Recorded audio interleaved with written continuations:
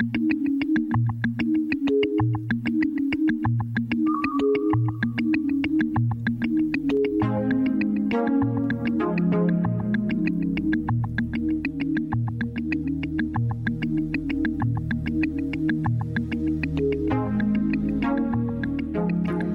is Talking Back. I'm your host, Dr. Paula Sperry.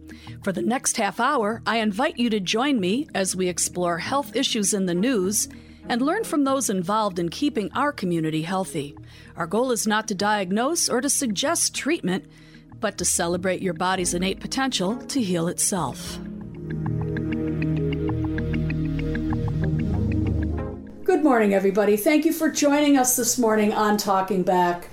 My name is Dr. Paula Sperry. I'm happy to be here with Aaron Cestaro, who works with a company, a new 501c3 corporation called Wild Response. And believe it or not, Wild Response is global, but it's based right here in Eastham, and it's helping a lot of kids locally as well as worldwide. So Aaron, how did you get involved with this company? For me, it actually started during my military service. I was working a very unique mission in West Africa where we were supporting wildlife rangers and working in conservation areas.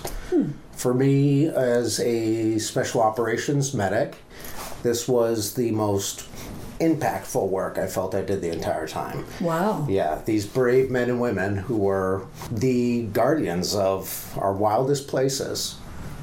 They're just so under-supported, so under-equipped, and it really was very meaningful to work with them. So when I got out of the service, just recently, in February of 2021, I was medically retired. I linked up with Wild Response.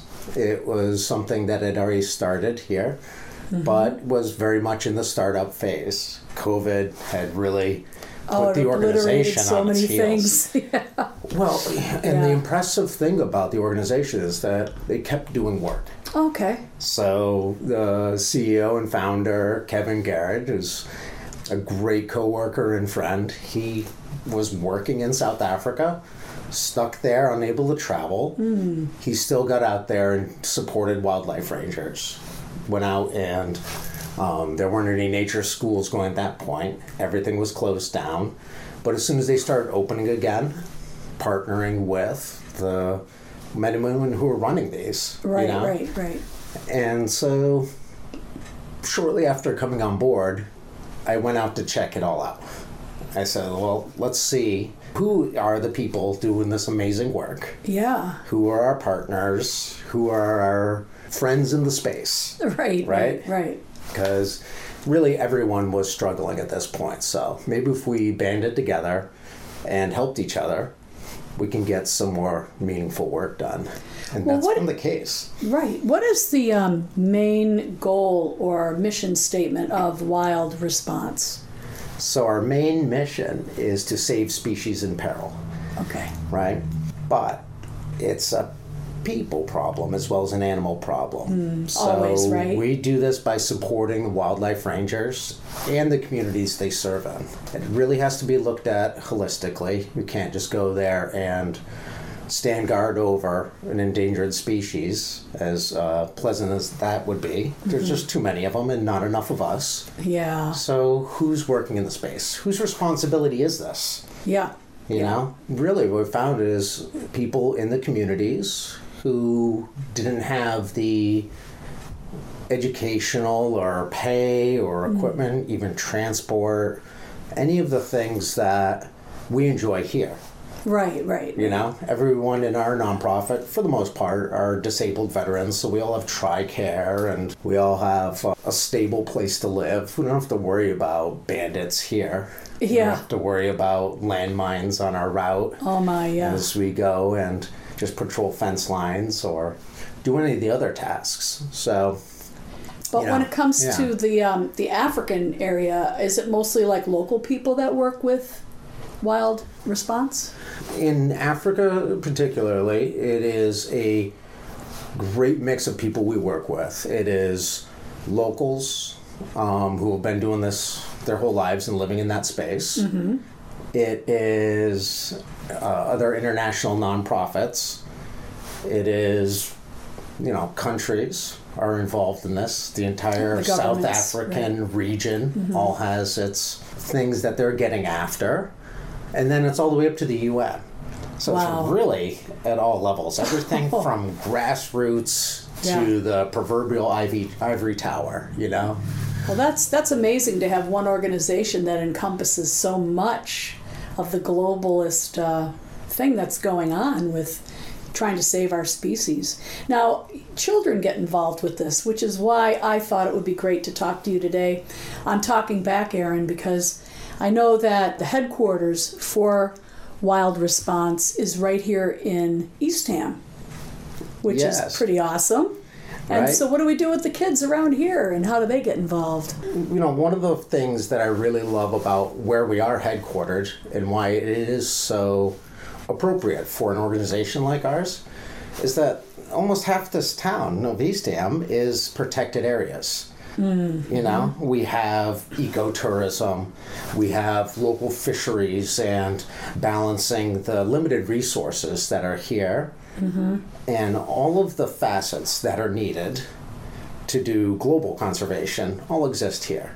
We do a great job with balancing that compared to most of the world, right? Yeah, I'd imagine. Yeah, sure. So, there's nowhere without their struggles, but I'm really impressed at how it's handled here. But our kids, they sit in classrooms and they do play dates and they go to, maybe go and do rock night and ice skating. There's some things to do. Right? Yeah. But most of these kids do not get out into the woods. They'll stay on a path. When you were a kid, did you get out into the woods? When I was a kid, I didn't get out of the woods. The Yes, sun would go down and it was, where's Aaron, Yeah, I remember catching tadpoles and, trying to get dragonflies and picking berries and building forts. And it seems today that the kids are all locked so much into their media devices, Yeah. It's just, I guess you could experience what nature looks like through one of those. But to be in nature is a whole nother concept. And I'm so proud of you and so happy to hear that you are actually doing something about this and getting our kids in our country away from devices and back into nature. But we were talking a little bit before the program, I guess in Africa and other places that you work with the Wild Response program, you're actually doing the opposite? A lot of these schools, they are lacking a lot of the technology, so it's very difficult to get good conservation materials out to folks in a standard hardback there's no encyclopedias just going around in their own language. But with technology and devices, we can actually get those educational aids and tools, right? So they have them here. My son is 9 years old and thriving in the Eastham Elementary School system. And they have a smart board. They have tablets and everything like that. Yeah. So what I see is the teachers utilizing these to great effect, but also struggling with hey, how do we now get their hands on it, right? Yeah, It's not the same. It's not the same to just look and see something. When you have this resource right here. Yeah. They have a nature classroom right down by the Minister's Pond in Eastham. Okay. It's absolutely awesome. I was appalled to find that I knew more about it than, students there at the end of last year. It's oh, wow, you guys should be getting out here and using this. Right. Yeah. So you've been instrumental in getting our local school-aged children out to actually take part in these things that have been set up for them to explore nature. Yeah, I think that if, at the very least, I provide an excellent excuse when I come there and say, hey, I would like to come and offer my services to go and talk about what it means to be a good steward, what it means to be a part of nature, not just a passive neighbor, Right. And what kind of jobs and everything are out there. opportunities, everything from art, music. I brought in a sculpture that I had brought back from Africa. They made their living making this sculpture. Wow. And then it was sold. The proceeds went towards conservation. So you can be a scientist, you can be an artist, a musician. It doesn't matter. You can take part and be a part of the solution of helping protect our world, Yeah, exactly. And I think that for the most part, I really do just provide the excuse, though. The resources are all there. We have amazing teachers. We have amazing outdoor classrooms. Well, you're the a National conduit. Seashore. Yeah, you're a conduit to get those two things together, and I find that very exciting and so necessary in today. If you're just tuning in, this is Talking Back. My guest today is Erin Cestaro, and we are talking about a relatively new charity-type group called Wild Response, which takes everything from the minutia of locality to a global experience in helping to preserve our failing groups of wildlife and helping to educate children, as well as I'd imagine most adults, on what's going on in the natural world. Yeah, it's one of the most impactful things we can do, we feel, is to have these knowledge exchanges at all levels, really. This is all of our world. So having children in the conversation early, I think, is important. I don't know if everyone had this experience, but when they were younger, there was like this list of things you could do when you get older. You could be a doctor, you could be a lawyer, you could be an astronaut, you could be a football star. Right. You know, I didn't recall anyone telling me that I could do something about helping preserve this planet.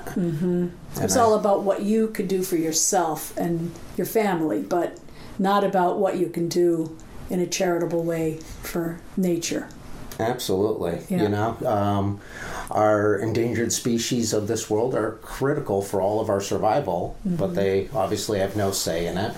And there are so many nonprofits and so many groups out there doing amazing work that it's something that we can go ahead and let everybody know, you know? So when I go in there and I talk to these kids, they know that there's all-female anti-poaching units out there bravely patrolling there's and where would that buffalo. That's in Hoedspruit, South Africa. South Africa? Yeah. Why all female? So for this group, it was the first to set up in the world. And, you know, I've talked with them so many times. The work they do is so amazing that it never even occurred to me to ask why they would do this. All I could see was the fact that they're heroines in their communities. They are people that go out, do the work, but they do it in a way where they're almost never patrolling with weapons, everything like that, you know, even though it's dangerous areas. They're doing it through understanding of the environment, respect for the environment. How do they stop a poacher, though? So that's what the radio is for. Okay. So there are all kinds of different ways you could categorize someone as a ranger.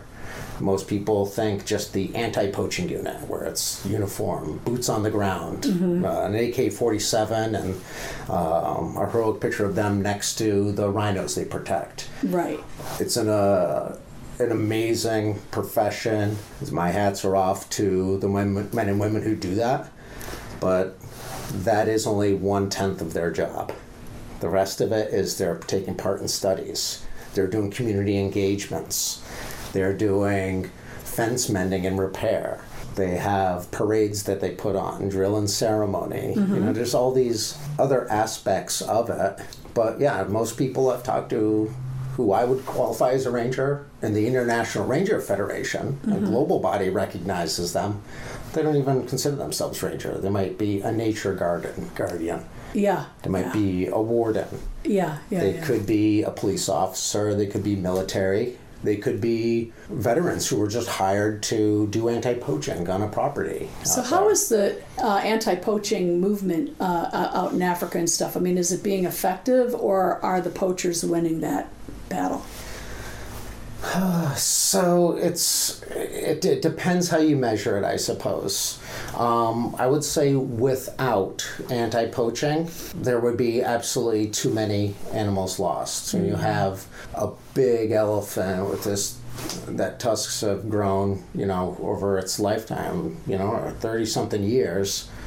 Their role in the environment is critical. They're the ones who knock over the trees to keep the grasslands there for all the little critters, And so if anti-poaching can keep them from taking that elephant, this is good, but it's not enough. Right? So that's what they call in the illegal wildlife trade, like the level ones, or the lowest level of it. It's an international crime syndicate. So most of these are going across international borders and have more than 3 people involved. Well, yeah, because you could buy a ticket to go somewhere like that and shoot your giraffe, to hang on your wall or whatever. Sure. I mean, and then that's more in the line of like trophy hunting, which has its own isms about it. There's some places where hunting is a successful model for conservation. A lot of places overseas that is not the case, but I feel like that would be a whole nother podcast. Yeah, let's get back to the kids. Yes, indeed. So you also participate in the Junior Ranger Trekking Club with East Ham's Recreation Department, and I think that's fabulous. In fact, Lisa, who I work with, came in and said, "Oh yeah, they're doing this tracking for us. Get a hold of that guy, whoever it is," and it winds up being you, of course. And I thought that was so cool to bring kids out, especially if we get a little snow this winter.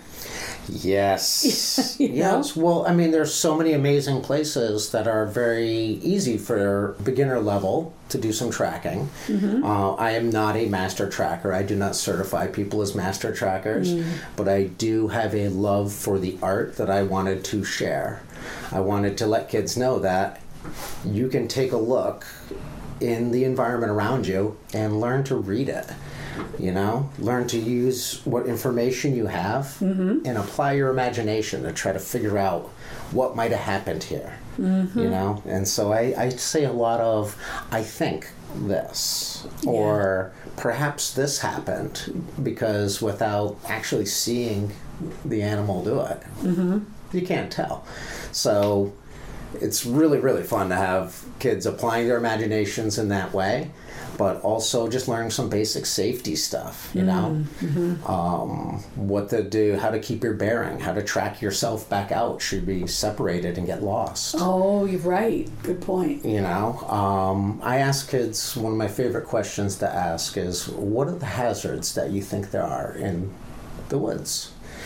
And, kids will be spot on with ticks, of course. This is quite a hazard you have to watch out for. So we do tick checks, and poison ivy can be hazardous, especially if you're very allergic. So we don't avoid the poison ivy per se. We just know that they're going to have to respect it. Yes, I couldn't have said it better. But one of the kids goes and says, "Coyotes," and I said, "Is that a hazard?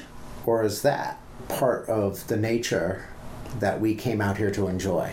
Yeah. Is that what makes this place so special? Is that there are coyotes here? So I say, "Who has seen a coyote?" And almost all the hands come up. And I said, "And did any of you get eaten?" "Well, what happened? Did it just stand there and look at you?" And they said, "Yeah." I said, "Well, was it respecting your space?" I said, "Yes." "And did you respect its space?" Yeah, there's a good lesson to teach them right there. Yeah. That's it. We went down, one of our days was at the beach, so we talked naturally about the great white sharks and the seals and the rip currents. Oh, sure. But we also talked about how much food and life it gives. Right. Not just for people, but for everything. Everything, sure. Everything. Yeah. It's, one of the most amazing and biodiverse places on Earth, right here. Yeah, right. here Just on Cape go Cod. there. Yeah. Right. Yeah. Just being able to share it.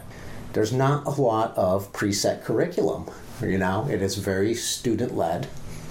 We combine childlike curiosity and wonder for the environment with the environment.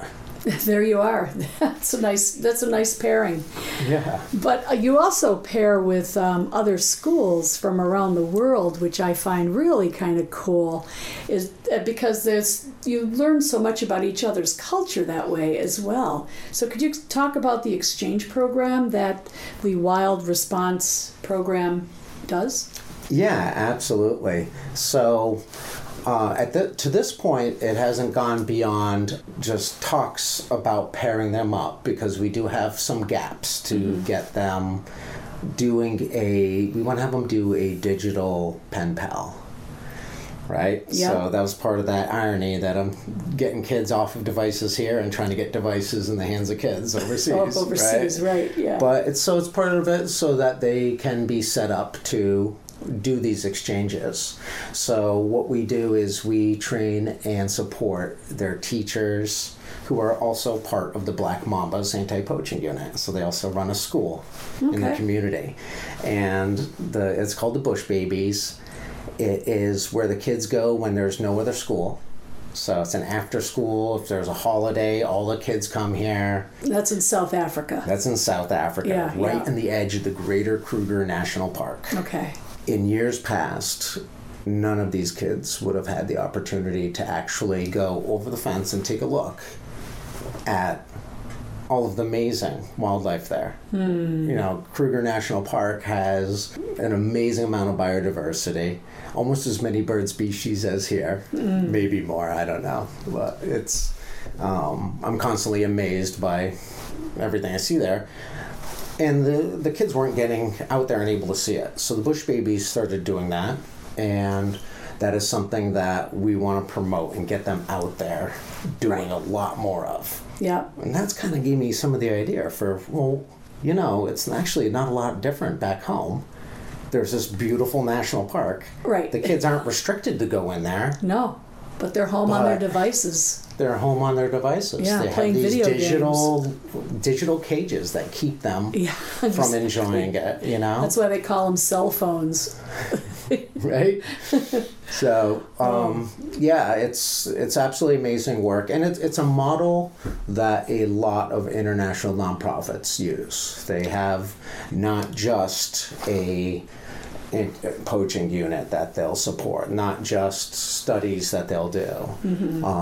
They'll also have a school for the community. Nice. Yeah, it's so important. When you look at from the 10,000-foot view, what people in this world are trying to get after at the UN level, the IUCN, they've said that they want to have 30% of the globe protected by 2030, right? And we at Wild Response are so supportive of this, want to take part in this initiative as often as possible. But it's going to come down to staffing it. Where did all these wildlife rangers come from? Right, exactly. So if you can get to the kids and get them interested in nature and in the work that you're doing, there's a higher probability that some of them will get involved in a career. Yeah. So, even if just one of the kids goes on to get a career in it, it's an absolute win. But my hope for all of the students is that they have a respect for the profession. Yeah. It should be the same amount of respect that goes to a policeman, a firefighter, a doctor, all the other people that have essential services of this world. Well, planetary healthcare workers. That's right? You are. Absolutely. Wildlife rangers are one of them. Yeah. All of our partners who work in conservation, all these other nonprofits, they're planetary healthcare workers. We have to have more. So where do you see Wild Response going in the near future? Right. So we are setting up a foundation in northern Thailand. That is going this year. We're looking forward to having some twinning opportunities between first school age kids. We also have some high school age kids who are very interested. So doing some of that. here on Cape Cod, I want to be able to, I did second and third graders for this past tracking club. I would like to do something for fourth and fifth in the spring, and then take a look at how many more volunteers we can get together so we can offer more age group inclusive tracking clubs throughout the summertime. Because it's an amazingly beautiful time to do it. Right. And East Ham Rec has been amazing to work with, but now we've had, Wellfleet Rec, Harwich has reached out, schools in Nantucket are expressing interest and want to get involved. So as far as the Junior Ranger program, I think that the best thing we can do is continue just find every opportunity to get kids into nature. And empower their teachers and their counselors to be able to tie this into their curriculum. You know what I mean? Right. We don't have a curriculum that's going to be contrary to anything they're doing. It's always, hey, this is a discussion. Right. What is the rubric for what you need to do? What is it you have to teach? How can we wild responsify it? And anytime you take a kid and throw its butt out the door and make him appreciate what's going on outside, I think is a really good idea. So congratulations, Aaron. I understand that you hold a major position with Wild Response. Yes, I am the president of the board, and I am also the international programs manager. So that means that I'm herding a lot of cats here stateside and doing a lot more of the administrative stuff than I really have any business doing. But also, it's a startup. I'm operational and I go overseas. I'm one of the lead medical trainers. And cool. Yeah, it's a passion that I don't see myself setting down and walking away from anytime soon. So would you be looking for volunteers from our community here on Cape Cod? Yes. I would also say that my biggest need has got to be getting a volunteer coordinator. Okay. Because, yes. So any volunteer coordinators out there, get a hold of Aaron Cestaro with Wild Response, and you might just find yourself out there having a good time yourself with all them kids and everybody else. So, Aaron, how could people get a hold of Wild Response, or you personally, to carry this conversation further? The organization overall, the best way to get a hold of us is through our website. That's www.wildresponse.org. You can also reach out to me directly, my email, which is Aaron, AARON, @wildresponse.org. Okay. Yes. And then for people who are into social media, we're probably most active on our Instagram. And what would that be? That would be @WildResponse. All right. Yeah. Cool. Thanks again, Aaron, for coming here and explaining this wonderful program that you're involved in. And thanks again from the bottom of my heart for getting some of these kids back into nature. That means a lot to not only me, but I'm sure the whole community and our whole world. That's kind of you to say, Paula. Thank you. It's been a pleasure. All right. Thank you for tuning into Talking Back. Talking Back is heard on WOMR Radio at 92.1 FM at this time each week.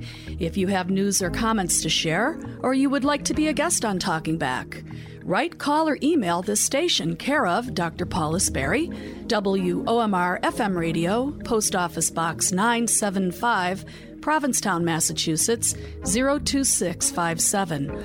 Or you can give us a call. We're at 508-487-2619 or 1-800-921-9667. We're also at www.womr.org online. Tune in next week, and until we meet again, please remember to love your body.